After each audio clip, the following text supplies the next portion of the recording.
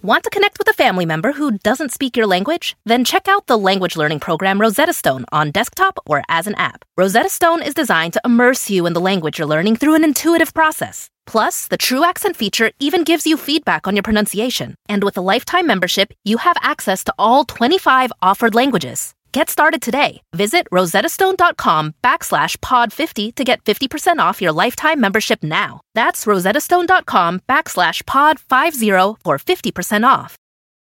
Hey friends, and welcome to the Happy Hour with Jamie Ivey podcast. I'm your host, Jamie, and I'm so glad you're here. Each week on this show, I invite a friend to join me, and we chat about the big things in life, the little things in life, and everything in between.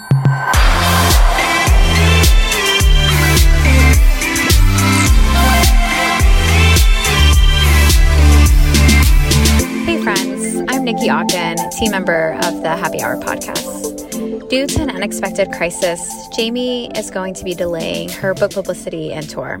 She's also going to take a break from social media, public appearances, and recording new shows at this time. We want to give her space to process, discern, and recover. We are so incredibly thankful for the community that Jamie has built here at the Happy Hour, and we know that you want to share your love and support for her. The best way that you can do that is by listening to this pre-recorded show and sharing this episode with a friend. We're so thankful for you. Kristi, welcome to the Happy Hour. Jamie, it's so good to see you. I cannot wait for our conversation today. Well, this is super exciting for a couple reasons. I want to give you a little backstory. Okay, so we met in person last year at the Kerygma conference, and that was the first time we'd met in person. Am I right? That's right. Yeah. The first and only time. The first and only. Unfortunately, there has to be more. But this is what I want to say about you, is I knew who you were. I had heard your name a million times. I knew that you were this smart Bible teacher. I knew that I loved every time I actually heard your voice teaching me before I actually met you. And so I just want to say that when I met you, it was one of the highlights of my weekend. So I was so glad to meet you. Thank you so much for that. Thank you. So great. So great. Okay, I have a couple questions. First of all, I need you to introduce yourself and tell me what you do and how long you've been doing and how did you get into it? Yeah, so I am a lover of the scriptures. And so anything Bible, I'm a Bible nerd. I always say that. This very month, I'm starting my 20th year teaching Bible in the Biblical Studies Department at Williamson College here in Middle Tennessee. I serve on the teaching team at my church. So the Bible here, there, and everywhere, Jamie Ivey. That's what I love it. And in 2007, the Lord opened up the door for me to go study the Bible in Egypt and Israel.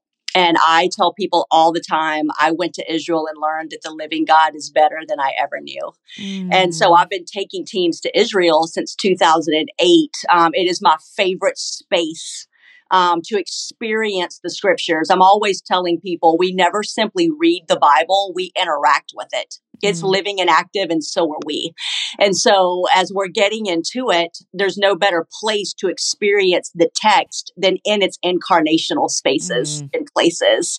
And so I love to be a bridge between the Western church and the worlds and lands and history and culture of the Bible. I think often that I'm so grateful that I know what my life is meant to be aimed at and toward, and to be able to give myself all of my tributaries flowing into the Nile River.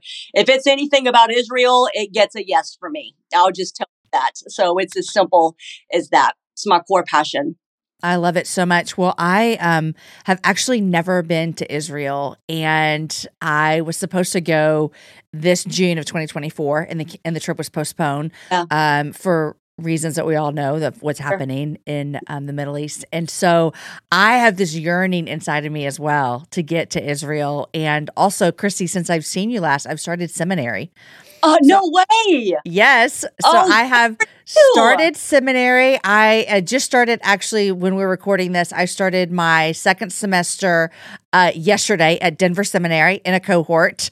And I'm so excited about our conversation today because one of the things that I heard over and over and over again my first semester at school was that we have to remember that the Bible was not written to us here in America in 2024, that there were actual recipients of these letters, and then it gets to be written that we correct me here, but I would think I would say it correctly. And if it wasn't written to us, but for us, would you say that? It's well said. Absolutely. Okay. Yeah. And I think my head has started to understand that more in the last decade, but I still think that it is a struggle for all of us to remember that. Okay. And so if that's something that is important, I want you to tell me why.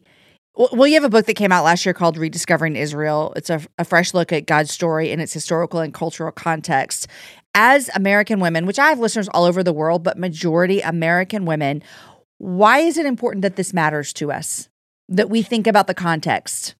So it's a great question. And I would say this, all language makes sense in context. All language, not just the language of the Bible. It's what are we saying? Who are we saying it to? What's going on when we're saying it? If I say 9/11 to you, you know exactly what that means. If we say October 7th right now, we know what that means for people over in Israel. But can you imagine a people 2,000 years from now living over in modern day China? Who knows what the world will be like, what languages will be spoken? And they're studying history and they're studying America 2,000 years ago, and they come across a line that mentions 9/11. Do you think any of them will know what that means? They won't know it, but we know it. And that's an example that I use often. The biblical authors are writing to specific people at specific places and specific times. And it's not that the Bible is simply ancient, because it's also living and active. It's on the move right now. Where's the word of the Lord? It's traveling the earth. Right? The kingdom of God is coming down to the ground. But just like the more time I spend with you, get to know you in your world, it's going to help me understand when you say things, what you mean by them. And so for us, I think as honest handlers of the Holy Writ and the Holy Scriptures, it's to respect its origins that we might benefit and gain as a modern Western American, I will say Greco-Roman. We're way more Greco-Roman than we are Jewish and Hebraic. We're more Athens and Rome than we are Jerusalem. And so it bridges that gap. In the same way, if you say something to me as new friends and I don't know what you mean, I'm like, man, what is that? Y'all say that in Texas? What's right? Like you got to school me on that idiom, Yeah. So I know for you, high school football, what, we don't quite do it that way here. Right.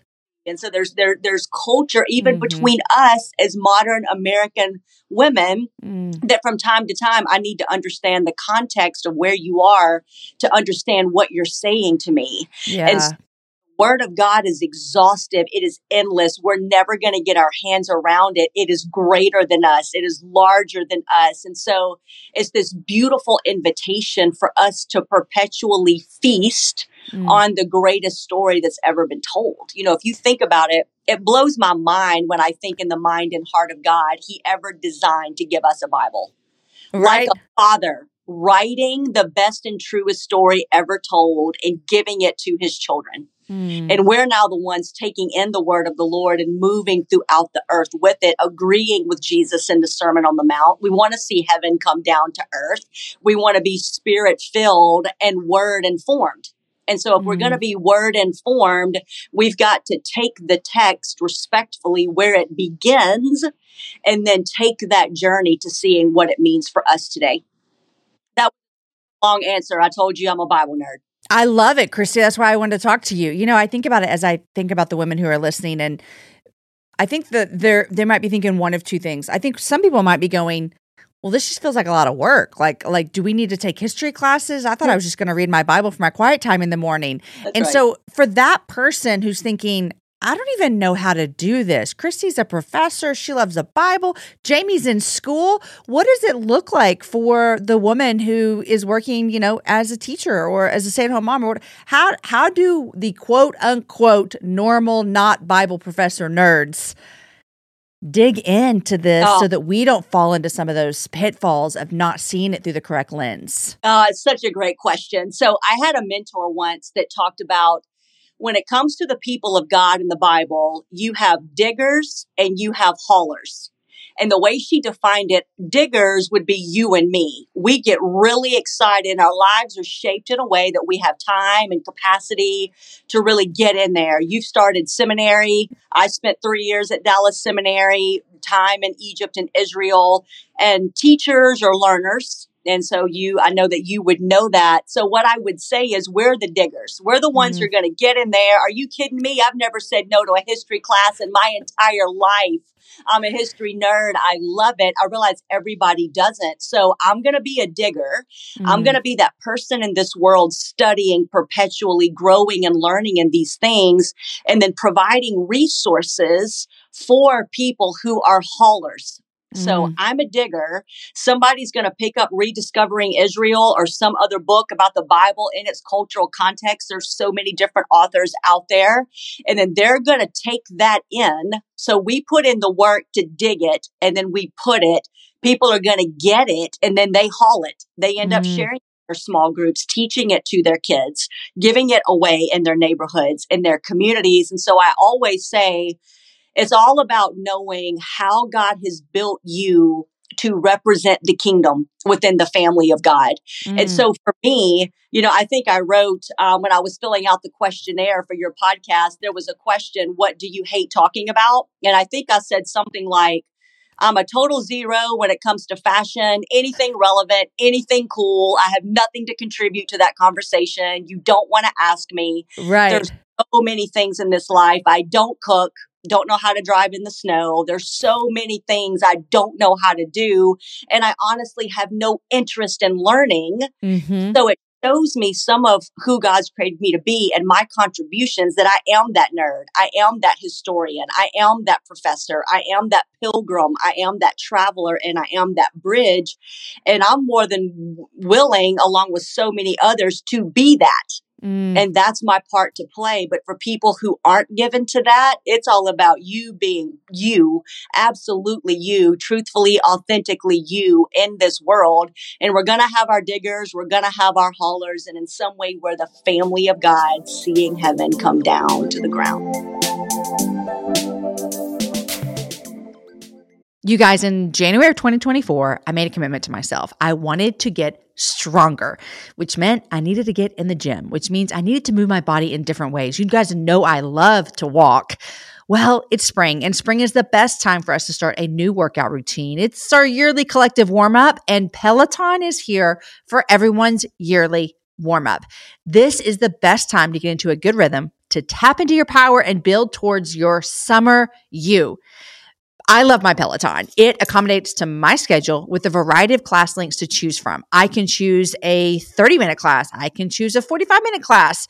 If you only have 5 minutes, there's literally a class to get you moving your body in 5 minutes. Peloton has a range of class types fit for every goal and every mood. There are classes if you want to hear country music, if you want to hear rock, if you want to go back to the 80s. If you can't run, take a walking class. Need some grounding? Try yoga. If you want to level up, go for their Pilates or HIIT workouts. Here's what I love is that you can move at your own pace. And that is what I'm learning that my body needs right now. It needs to move at its own pace. Peloton makes the process easier with personalized recommendations and guided programs that take all the guesswork out of working out. You guys, we think about so many things during the day. Let's take the guesswork out. Let's jump right in and let's keep our fitness journey fresh every single day. Peloton has everything you need to get you where you're going. Whether you prefer to run outdoors, row or ride at home, or strength train at the gym, Peloton has something for you. I personally love a good 45-minute hip hop class. It gets me moving. It gets me excited. It's my favorite genre of music. Just ask my kids. Get a head start on summer with Peloton at onepeloton.com. That's onepeloton.com.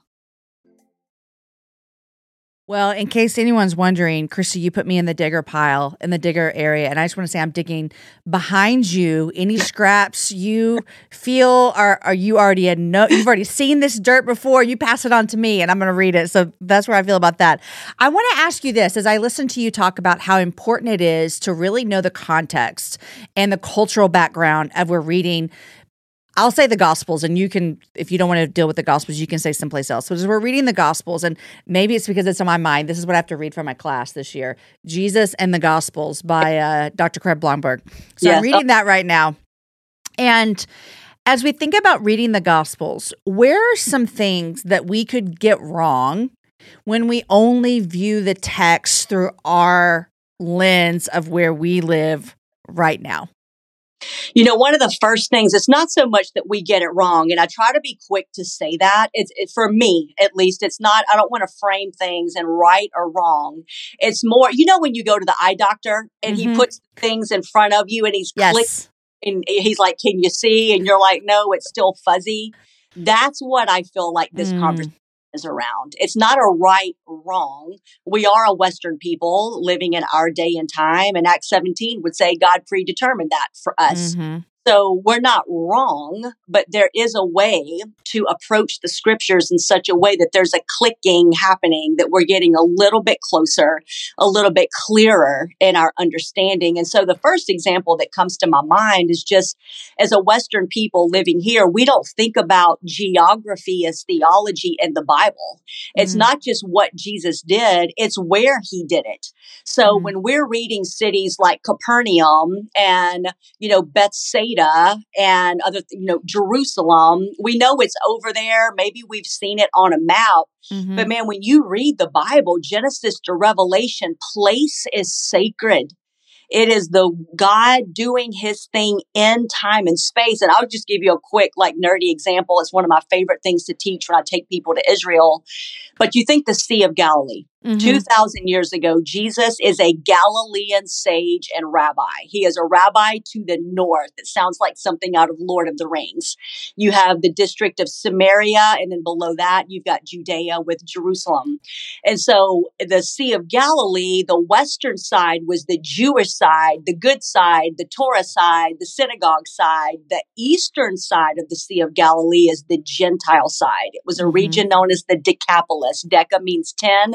Polis means city. It was a region called the 10 cities, and it's the kingdom of darkness. It is Gentile. In a word, it's Vegas. Okay. You go to the eastern side to lose yourself. Okay. Scholars will tell you in the parable of the prodigal son that when he went to a far country, he probably went there. Wow. So not that far, but so different. Right. That's right, because the Sea of Galilee is 12 miles north to south, 7 west to east. So you can literally look over and see the eastern side, but you are talking about two completely different worlds. And so who is Jesus and what is he like in the Gospels? Man, he's the one that tells his disciples, hey, get in the boat. We're getting ready to go to the other side. Now, we read that and we're like, cool. Jesus is taking guys to the other side. But Jamie, I'm telling you, a rabbi of Israel, in that world, you don't go to the other side of the lake. Wow. You don't take your Talmudim.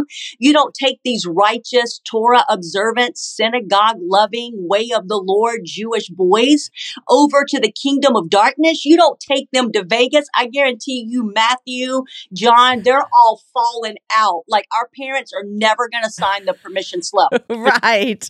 Like ever. There's no way. And what does Jesus do? He is the light of the world who is never afraid to go into the darkness. He takes them over to the other side of the lake. Again, we're like, whatever. But in that world, this is just lightning rod, electric kingdom of God, invading empire stuff. And the very first person Jesus meets is the demoniac, the guy that is so overthrown by evil, even Vegas can't handle him. Wow. He is living in chains and all of this, and the people have just completely written him off. He's the darkest of dark.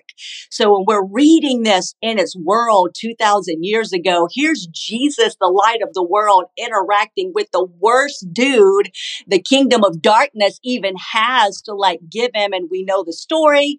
There's the 2,000 pigs. But Jamie, what I love, and I'm trying to go fast here. Again, you're asking a Bible nerd, Bible question. Go. But I love when it talks about that Jesus put that man, he dressed him and put him in his right mind. And that when the people from the Vegas, when the people in the Decapolis came and saw him dressed and in their right mind, you think how you would feel. Some crazy dude that's so evil, he lives among the tombs. You have to chain him up. He's so like strong and violent. And all of a sudden you see him dressed and in his right mind. Like, what's your emotion? What just happened? Like what happened? And it says that the people were terrified. Like holiness had come upon them in a way they had never experienced it. The kingdom of God had come. Jesus is constantly saying, repent, for the kingdom of heaven is at hand. And then, Jamie, here's where the story gets gospel gorgeous. This preaches to you, me, this preaches to everybody, wherever you are. This demoniac made well, he asked Jesus, can I go back with you? Like, I want to go over to the western side of the lake. I want to go over to the good side. I want to get out of this kingdom of darkness. It has ravaged my life. And we're all expecting kind Jesus to be like, well, of course I want you out of the kingdom of darkness. Get in the boat. We'll teach you like Torah songs and things like that on the way back over. And Jesus says, no. Go back to your home and your family. In other words, stay in Vegas, go back to your home, your family and your people in Vegas and tell them what the Lord has done for you. Wow. Finish it, Jamie, and I'm almost done. This is why I'm saying like text and context. Geography is theology. 4 chapters later, that story's in Mark 4 and 5. 4 chapters later in Mark chapter 8, Jesus tells his disciples again, hey boys, we're getting ready to go to the other side of the lake. They're all falling out. We're not going to get these permission slips signed. They go over, and this time 4,000 people are waiting to meet Jesus. It's the miraculous story of the feeding of the 4,000. That happened in the kingdom of darkness. That happened in the Decapolis. And my question for you is, how do 4,000 people living in Vegas in the kingdom of darkness that don't even know about Moses, Torah, synagogue, Jesus, anything, how do they know about Jesus? It's because that demoniac made well, went home, told his family, and now 4,000 people are waiting to meet Jesus, who again, as the light of the world, has never been afraid to go in the darkness. And Jamie, here's where it gets so real for you and me, sis. Like followers of Jesus in this world, Jesus is showing us something. That we are meant to be right where we are, plant our 2 feet in the ground as women who have been clothed and put in our right mind, saved through faith in Jesus, tell our stories so that a people lost know what somebody looks like who's been found. Somebody in chaos knows what it's like for somebody that's found order in their suffering, and in that a people who are without hope see a people with hope, and they're seeing the kingdom of God embodied in the people of God. So that's like the first thing that comes to my mind when you ask that question. If you don't know the other side of the lake and what all that means, we tend to miss the electricity of the kingdom of God in the person of Jesus in these stories. And every gospel story, Jamie, pretty much reads like this. Yeah. Understand what's really going on 2,000 years ago, and that Jesus is inviting us into things like this. This is what's going on. We read these stories to learn how to embody them in our own lives. It's so good, Kristi. Okay, end of podcast. We're done. Thank you for the sermon. Let's carry on. So good. And I had to just put on that. Just came out of my spirit. I had to give that. Well, I'm so glad that it did. Thank you that. And that is like, I've been following Jesus since I was 21. I'm 45 and have done discipleship at my church, have done some training. And then I'm like, I want to go back to school. And the reason I want to go back to school is I know the right answer is because I want to know God more. And that is true. And I want intimacy. That is all true. And also, I'm like, I just don't know these things about the Word of God that I want to know so that He becomes more real to me. So that when I read Mark 4 and 5, and then later in 12, wherever that is, that I go, oh, this means something different because I know what the Sea of Galilee looks like. So it gets me so excited. I want to talk to you about this. A lot of people will read the Bible and think to themselves, okay, what is this teaching about me? What is this teaching about me? And so can you talk to us about how this is the wrong thing to be at? Well, you said there's no right or wrong. So I'll let you phrase it how you want to say it. But this might be the best way to be reading scripture for ourselves. Yeah. So we'll go with the more helpful. Let's try that. I would contend something I learned in Israel. And again, growing up here in the West, I was raised to read the Bible and go immediately to application. What does this teach me about me? What does this mean for me? But for the Jewish people, when they interact with the Bible, their first question is very different. It's not, what does it teach me about me? It's, what does this teach me about who God is, what he's like, what it's going to mean to follow him? And I often joke with people, if you stare at yourself for too long, you'll get depressed. You know what I mean? But stare at God, it will like quicken you. It's the difference in going in and down and looking up and out. And I would humbly contend that every story in the Bible is about God.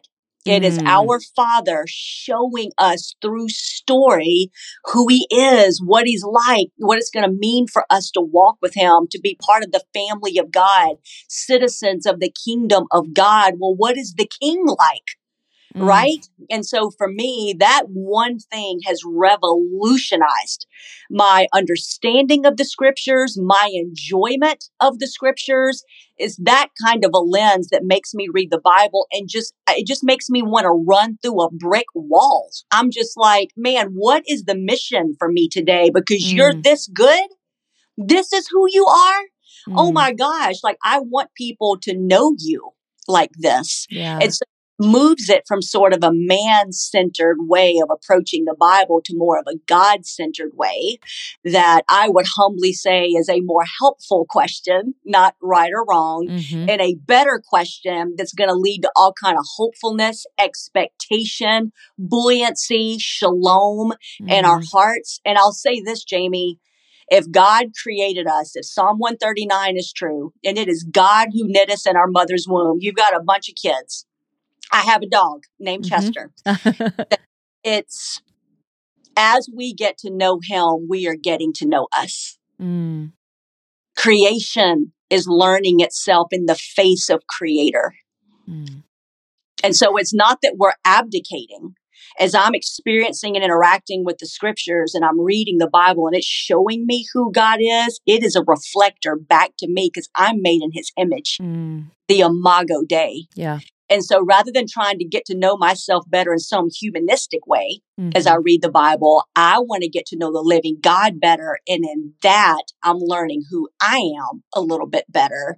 And again, it's showing me how I'm meant to show up in this world as a follower of Jesus. It's so good. And I think that we're all wanting to know that. How am I meant to show up in this world as a follower of Jesus? Right. And to know that we can go to God's word and learn his character and fall in love with him and see ourselves reflected in that is a beautiful process that, isn't it just such a joy and a gift that God gives us that? I mean, that is just so kind of him. You say in this book, which came out in October, called Rediscovering Israel, which I highly recommend you guys, especially if this conversation, you're thinking like, oh, I want to know more historical context and background, pick up this book. But you say we are meant to live like rivers, not lakes. What does this mean? Oh, I love that imagery. So back to Israel, back to geography as theology, it kind of all comes back to that. You've got living water and you have dead water. Living water is moving water. It's stream water. It's river water. Dead water is sort of cistern water. And you think about how nasty cistern water is, water that just sits there. You have to boil it to even be able to use it. If you choose between dead water and living water, you're going to choose living water. And so there's this idea that as we're taking in the scriptures, it's not meant to sit in us like a cistern. No, the word of the Lord is on the move. As we take in the scriptures, we're meant to live more like a river with it flowing in us and overflowing out of us, that when people experience followers of Jesus, they are experiencing the word of God in us, the spirit of God in us, and the kingdom of God around us. They're experiencing these things. So I often tell my students at the college, the things that you learn, you'll know you've learned it when you can give it away. You've not learned it when You've not learned a thing when you've heard it. You've not learned a thing when you've seen and heard it. You've really learned a thing when you can give it away. So we want to live like rivers, not lakes. We want to be on the move, not sedentary. We want to be like that fresh, moving, living water, even in our lament, even in our grief. I'm not talking some, we're all going to live on the mountain all the time singing Kumbaya and life's never going to punch us in the throat, because we've all been old enough that life has punched us in the throat. I'm talking in the grieving, in the disappointment, in the hurt, in the pain, in everything that crashed down and went wrong. We're still a people on the move. And so that's that imagery. We don't want to be like the Dead Sea in Israel, which is literally dead. Nothing can live in it. We want to be much more like the Sea of Galilee, taking in water from the Jordan River, and the Jordan River flows out of it down to the Dead Sea. And so these images and these metaphors, when you spend a lot of time in Israel, you start to connect it to things that the Bible is talking about, that good theology is not pie in the sky. Good theology is always found on the ground, right here, with and among us. We are meant to know it, carry it, share it. And that's what I mean by living like a river and not a lake.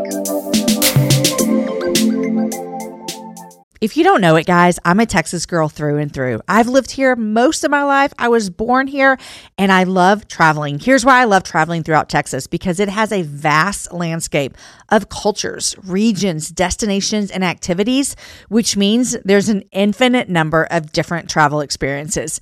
And no two travelers are exactly alike, and it means that no two trips should be either. If you're a beach person, well, you can have fun under the sun with Texas's 350 miles of coastline.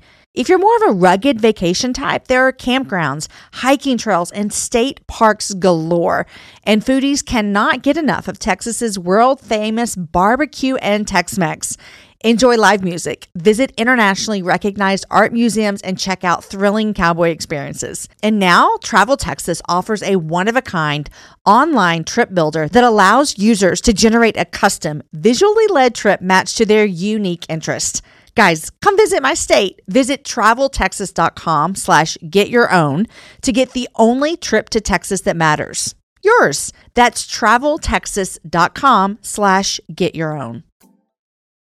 It makes me think of John 4 when Jesus has the encounter with the woman at the well and he offers her living water and she wants the living water. She wants it. And then I have no idea if this is what you're meaning by it, but when I think about how that living water, it's moving and you can give it away. And then it says in like verse 29 or whatever, and then she goes back to her village and tells everyone, I met this man, he told me everything. And it says, so many came to follow him because of her testimony. And that's what it made me think of when you were talking about he's offered her something and then it came through her into her people. That's right. She was living like a river. Something that she experienced, she immediately went and gave it away. She didn't hold it. Can you imagine that story, Jamie, if she just would have went home and said, man, that story goes on and talks about that entire village. Like this outcast becomes the missiologist of her entire village. And scripture doesn't say this. I want to be clear here. Scripture does not say this. But when I read the Bible, I'm imagining it as somebody that spent so much time in the land. And so Jesus, as an observant rabbi, he's going from the Galilee down through Samaria to get down to Jerusalem at least 3 times a year for the major festivals, probably more. And in my imagination, Jamie, I don't know it for sure, but I imagine Jesus and his disciples stopping in ancient Sychar. That's the city, that's the village, that's the town. And John 4. And can you imagine if he cultivated a relationship with that village? You've got Jews and Samaritans, and all of a sudden they're offering hospitality to him and the disciples. And there's one of my questions for him when I get to heaven. I always joke that if the rapture comes, I'm going to grab my notebook full of questions and we're out of here. But one of the questions I want to ask Jesus or ask that woman is, was that the beginning rather than just like a story, a pearl that ends? Was that actually the beginning of Jesus coming through your village as he's moving from Galilee down to Judea? And like, what did that look like? Because Jesus is a finisher. We call him the author and the finisher of our faith. And I just envision him, taking the time to just cultivate a relationship with her, with the people in that village, discipling them. Who even knows what that could have looked like? We don't think about how these stories in the Bible kept living. I mean, Lazarus is raised from the dead. Can you imagine being at his funeral and then you run into him at Publix the very next week? Right. Starbucks, and you're like, what in the world is going on? Like, he was not only raised from the dead, he lived. Like, he's eating with people and going to synagogue, and people are like, what is happening? Like, these live on, they continue. It's it's honestly I think that I bring up The Chosen a lot, and it's not even like I'm a massive Chosen fan because I just don't watch a lot of TV. I think they're doing a great job. I just don't watch a lot. In fact, I always say Chosen's my on the road show because I have it on my iPad, so I'll watch it when I'm on the road sometimes. But one of the things that I think The Chosen TV series has done is it has helped people try to imagine what they're reading in Scripture. For better or worse, we're not here to critique The Chosen. I think they're doing a good job, but it doesn't matter. What I'm trying to say is it helps us put a little bit of life to what we're reading. And I think that's been super helpful for people, is to go like, oh, I could imagine these group of disciples, men and women, following Jesus around, because we see in season whatever, there's Jesus and these men and women are following him around and they're out in the middle of nowhere. And so I think we're starting to see where people are starting to kind of hunger for that. I see it in my own life, is what I'm trying to say as well. As I see it I'm listening to you talk, and I literally think, well, what would it take for me to just have you come on the happy hour every week so I could just learn from you? You just dig up stuff, and I just sit here and ask you questions. I'm like, this is great. Digging and hauling. There it is. But I do want to ask you this. I didn't even know that we were going to talk about this, and I think it's fine. I would like to ask you just how, as someone who has visited Israel so much, and it is such a deep part of your story and your life calling and the work that you're doing, I just would love to hear, like, how are you feeling after what's been happening the last couple of months in Israel? Like, what does that look like for you? I've never been there. Yeah. So as much as I grieve for what's happening for all of the people there, not just one set, for all the people, I still never set foot in that country or around there. So what is it like for you? October 7th was a very hard day. I was in the Newark, New Jersey airport, actually getting ready to board my flight to go to Tel Aviv. I was going over to spend 5 weeks in Israel, taking 2 teams, and then staying over for a little bit of rest. And my phone lit up and it said, your flight is canceled due to unrest in the region. And I started crying because, as somebody who's been there for so many years, they never cancel flights. Something has to be really bad. And now we know just how bad October 7th was. It's likened to our 9/11. It's Israel's 9/11 in some ways. And so honestly, Jamie, I've been heartbroken. October, I think I was depressed. I mean, I went down. I didn't grow up knowing how to lament or grieve. Therapy gave that gift to me. And I just needed to sit in the ashes, and grieve and feel all of the feelings. I'm still not all the way back right because it's not over. And so just feeling all of that in a very real way, because it is very personal to me, in a very personal way, with the people, with the land, the heartache. November, I started to feel a little bit centered again. I would say in December, the Lord restored my soul. That's what it felt like. So here we are at the beginning of 2024. And now I'm starting to access my agency in it. It's like I've been grieving, I am lamenting, and now I'm like, okay, Lord, I want to be part of the solution. Whatever that looks like in this world, watchman on the wall, put me in the game, coach, what's my part to play? I'm trying to get back to Israel before I can take teams again, just to get over there. I just want to be in the land. I just want to go be a shalom and a blessing and an embodiment of the kingdom there. But it's been a very difficult last 3 months. For sure. Well, thank you for sharing that with us. There's a handful of people that I know when I and you were one that I thought of. And I have another friend, Tara Lee, who also visits Israel and it's a special place to her. And so I thought about you guys and have thought about you guys since then. And so I look forward too to seeing that you get to get back over there. I know that will probably be healing as well. Kristi, I like to ask all of my guests what they're reading these days. So I would imagine that you are a reader. You're a teacher. You're a professor. All the things. And so, what are you reading these days? The two that I'm really in right now, that I'm biting down hard, that I'm digging in, as we've already said, to keep that metaphor. One is by a man named David Flusser, and it's called Jesus. And he was a scholar of the Middle East, taught in Israel for so many years. I've learned so much from him. I would highly recommend it. The other is by a man named Dwight Pryor, Pryor, and he wrote a book called Unveiling the Kingdom of Heaven. And it's all about what the kingdom of heaven looked like 2,000 years ago when Jesus is talking about it. He talks so much about the kingdom of heaven. You know, we talk about what is Jesus's central message. He's traveling around the Galilee, preaching in their synagogues, talking about the kingdom of heaven. Mm. That is what's on Jesus's mind. And so this whole book about it, even resurrected Jesus. I just read this the other day, Acts chapter 1. Jesus not only raised from the dead, but he spent 40 days just walking around showing himself to people. Mm-hmm. And in Acts chapter 1, it says during that 40 days, he was talking to them about the kingdom of God.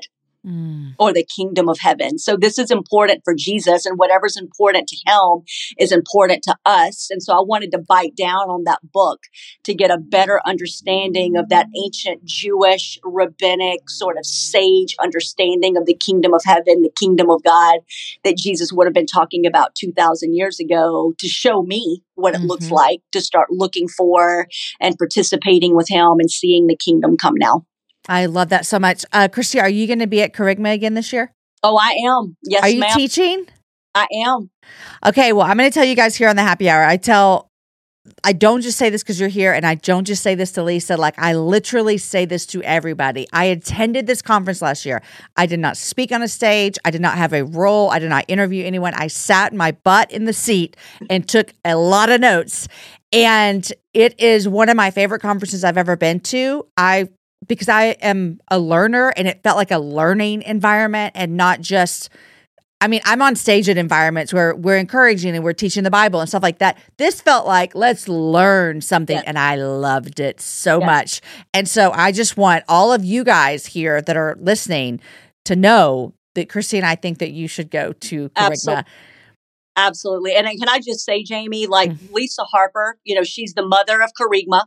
She has birthed that in the earth. And I'm from the South. I'm from rural Mississippi, originally Bible Belt. And I've lived in Nashville, Franklin, Tennessee ever since then. I love the fact that Lisa set a feminine theological table in the Bible Belt. I love that. So if you're out there and you're listening today, we would love to have you here in Franklin, Tennessee. Church of the City is hosting it. It's about 5 minutes from my house. I would offer to cook for y'all, but I don't cook. But it's going to be an amazing time. It's an amazing conference. These scriptures have always been meant to be in the hands of girls. Say it again for the people in the back. I love it so much. Yeah. Okay, April. I was getting the dates for you guys. It's April 25th through 27th. Again, highly recommend it. And now I'm thinking I've been saying the name wrong this whole time. How do you say it? Kerygma. Kerygma. I've been saying Kerygma. That's okay. It's different. I'm Southern. So. Oh, okay. There we go. Kristi, thank you so much for coming on the happy hour. And you guys, her new book, Rediscovering Israel, a fresh look at God's story in its historical and cultural context, is out now. And I just connected a bunch of dots. When did this book release? October 3rd of last year. 4 That's days. The dots I just connected in my head. Yes. Yeah, the timing, it's not lost on me either. I'm grounded right now and can't get to Israel. So the book feels like a way for me to bring Israel here. Wow. Which is for me. That is. And I just made that connection as we were chatting. So Kristi, thank you so much for coming on the happy hour. Thank you for having me. Blessings to you and your family, my friend. The Happy Hour is produced and hosted by myself, Jamie Ivey, with assistance from Nikki Ogden and Ashley Caldwell, and the show is edited by Jason Talley.